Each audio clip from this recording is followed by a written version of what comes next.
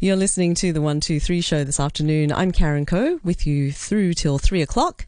And we are about to talk to our next guest all about relationship conflict. Now, in Hong Kong, we have been sheltering in close quarters, staying at home, social distancing from friends and our normal social group.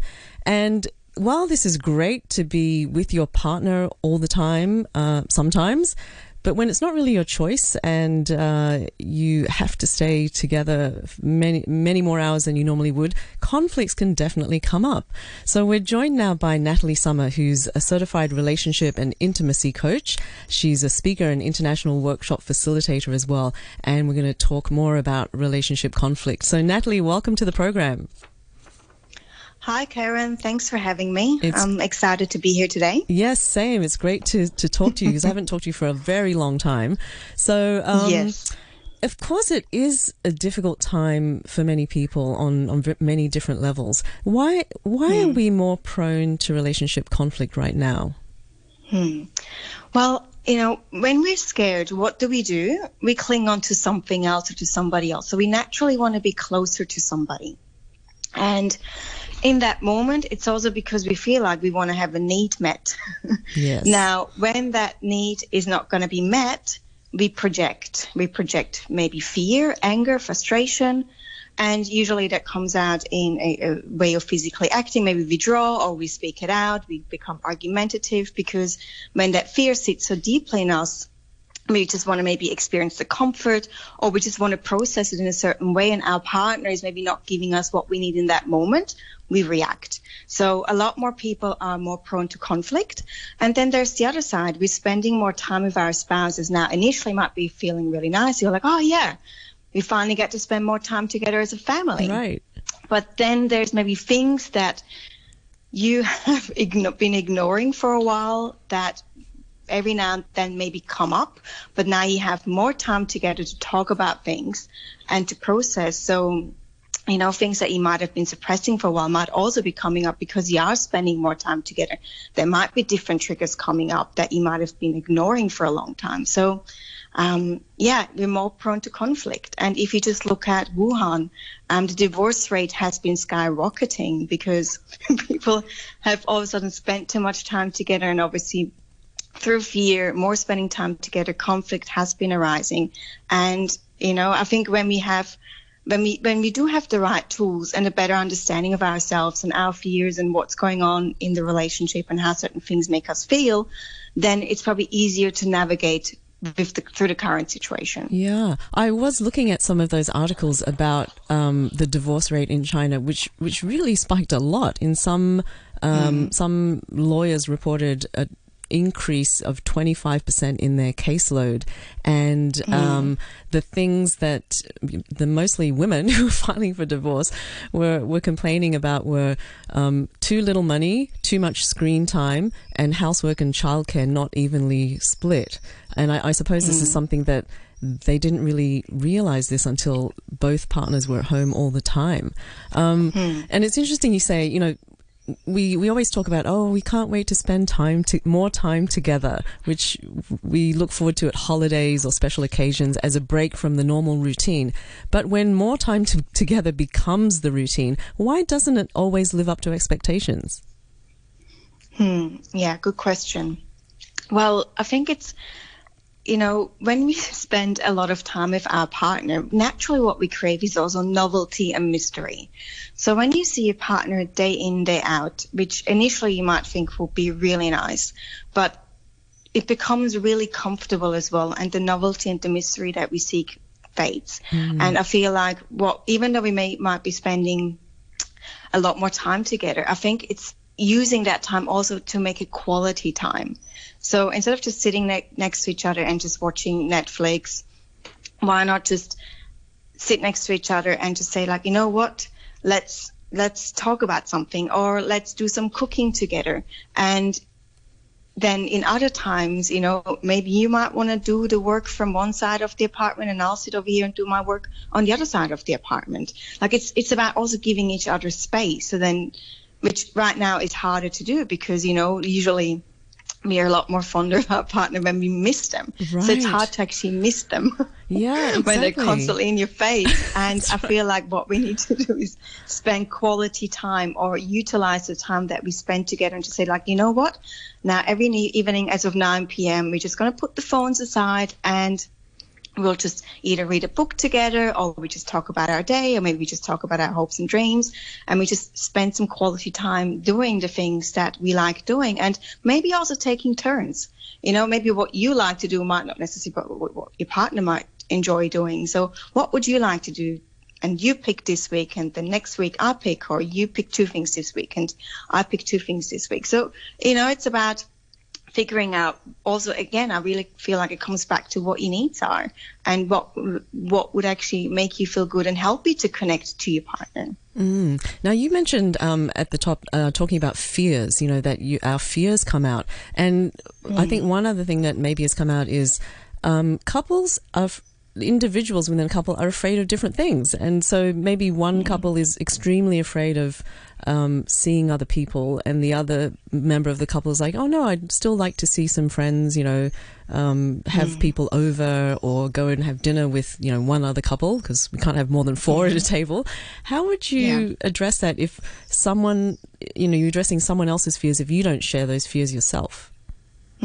Yeah, and another good question, and that seems to be a hot topic right now amongst my relationship couples that I'm coaching, because a few of them are experiencing a lot more fear, a lot more stressors. They want to go into complete isolation, and because their fear is consuming them, they're saying to their partner, well, I don't want you to go to the gym anymore because it's dangerous. I don't want you to go and catch up with friends anymore because that feels dangerous to me. And with that, you know, I feel like we all need to, first of all, take responsibility for our own feelings. So the person that's experiencing fear, deep fear, is, well, what can I do to support myself in that fear and not project everything onto my partner? But then also speak to your partner and let them know, by the way, I am really scared and this is what I'm scared of. And I would really like to receive support by you, maybe cutting down the gym hours or not going to the gym. And I feel like when we drop the mask and we share more vulnerability rather than just saying, don't go, Right. don't do this, don't do that, you know, then usually maybe an inner rebel might come out, well, why should I? And I don't understand why I can't. But if you share a deeper vulnerability of what your actual fear is and how you want to be supported, then your partner might be able to be more empathetic and say, okay, well, of course, I don't want you to feel that way. So I'm happy to cut back on the gym or don't go to the gym and work out from home. But then also for them to express, okay, well, but for me to be able to do that, this is what I need. So it has to be a two-way street. And it comes down to supporting each other and also to share openly about what's going on. Now, you may not, both people may maybe agree, but that opens up new doorways of finding a solution. Okay. And what about just day-to-day living all day together? I mean, many couples say if one partner usually goes to work, they physically leave the house and they go to an office and do whatever they do there, and the other partner who may be at home has their own routine. And, you know, each of them may feel like, oh, now you're in my space, or I don't have any space here at home. How should couples handle that kind of setup? Yeah, I think talk about it before. Sit down, have a conversation, and talk about managing expectations. You know, what, like, for example, for the female to go or for the woman to go and say, well, this is how I've been doing things at home, and this is kind of what I need to continue working and works. doing this is what works, and it would be great if we can stick to that. And then to also find out, maybe, you know, the partner has been going to work, he or she might be like, well, I don't even know where I fit in here. Where is my place? And I feel like a lot of men, and not just women, but a lot of men, they often, you know, they wouldn't know, well, where do I fit in? So talking about it, this is what's been working for me, and then also for the other partner, say, well, this is what I would like to, this is what I need, and maybe I need a certain amount of hours during the day where I can just focus on work, and then I can be there with you. Or, you know, for the other partner, say, well, during this time and this hour, it actually would be really nice for you to come in and help the kids with schoolwork or help me to do something else. And I think, again, letting the other person know how you also want to be supported. And I think for women, it's often hard to go and ask for support because it's easy for us to multitask and we just not do it. to ask for we help. just do it all, right? We just do it. And then with that, resentment builds up. Like they're saying, Wuhan, well, you haven't been helping with the kids, but also have you been expressing how you would like to be helped? Right. And, giving clear instructions to say, this is what would work. And it makes it a lot easier for the person who goes like, okay, great, this is what will work. Well, let me try to do that. Yeah, it's funny you mentioned that Wuhan case again. One story which I read in Bloomberg was this one woman who was so annoyed that her husband has this habit of engaging their children in play in the evening when they were supposed to be going to bed. So as bedtime approaches, he would play with them, presumably, and then go, okay, now you can put them to bed now that they're wide awake again. So what about... we don't want to leave out the single people. What about single people? Are they also going through a difficult time? And what kind of stresses are they facing? Yeah. And, I think they might be triggered in, feeling really alone or maybe feeling abandoned or feeling rejected. And, they're going through their own process because that might trigger a whole different set of emotions because before they could just go and say, oh yeah, let's go and meet up with some friends at a bar, or I'm going to go and join my volleyball team. And spending more time on your own, what do? We often tend to think a lot more too. Yes. And we tend to feel a lot more of our emotions. So if there's maybe been already a sense of loneliness before or feeling alone before, then it can definitely accentuate that feeling. And I guess the beauty with that is it also allows you to then go a bit deeper and go like, well, actually, what can I do for myself? How can I be of support to myself? Because often what we... Whoops, sorry, I lost you there, Nathalie. Can you still hear me? Yes, now you're back. Okay. So, so the part about being alone, triggering deeper feelings of maybe feeling loneliness or feeling rejected, I guess it's also a great, and then we are spending more time thinking about it. I think it's also an opportunity to maybe look at some of the things that we might want to change in the future or just change in the way how we feel. And, it's also then about taking really good care of yourself. And instead of going into negative thought patterns, instead of doing things that help us to feel taken care of by creating self-care. Yes, great advice. So from the stories that you're hearing and clients that you're working with, how do you think Hong Kong is faring? Will we come out through this, hopefully not with a spike in divorces? Yeah, I mean, at the end of the day, who knows what will happen? I don't think anybody really knows. But I also feel that there is still an opportunity. Like right now, we do have social media, even more so, where we can read articles on how to feel supported during this time. There's a lot of great workshops that people can do to help educate themselves.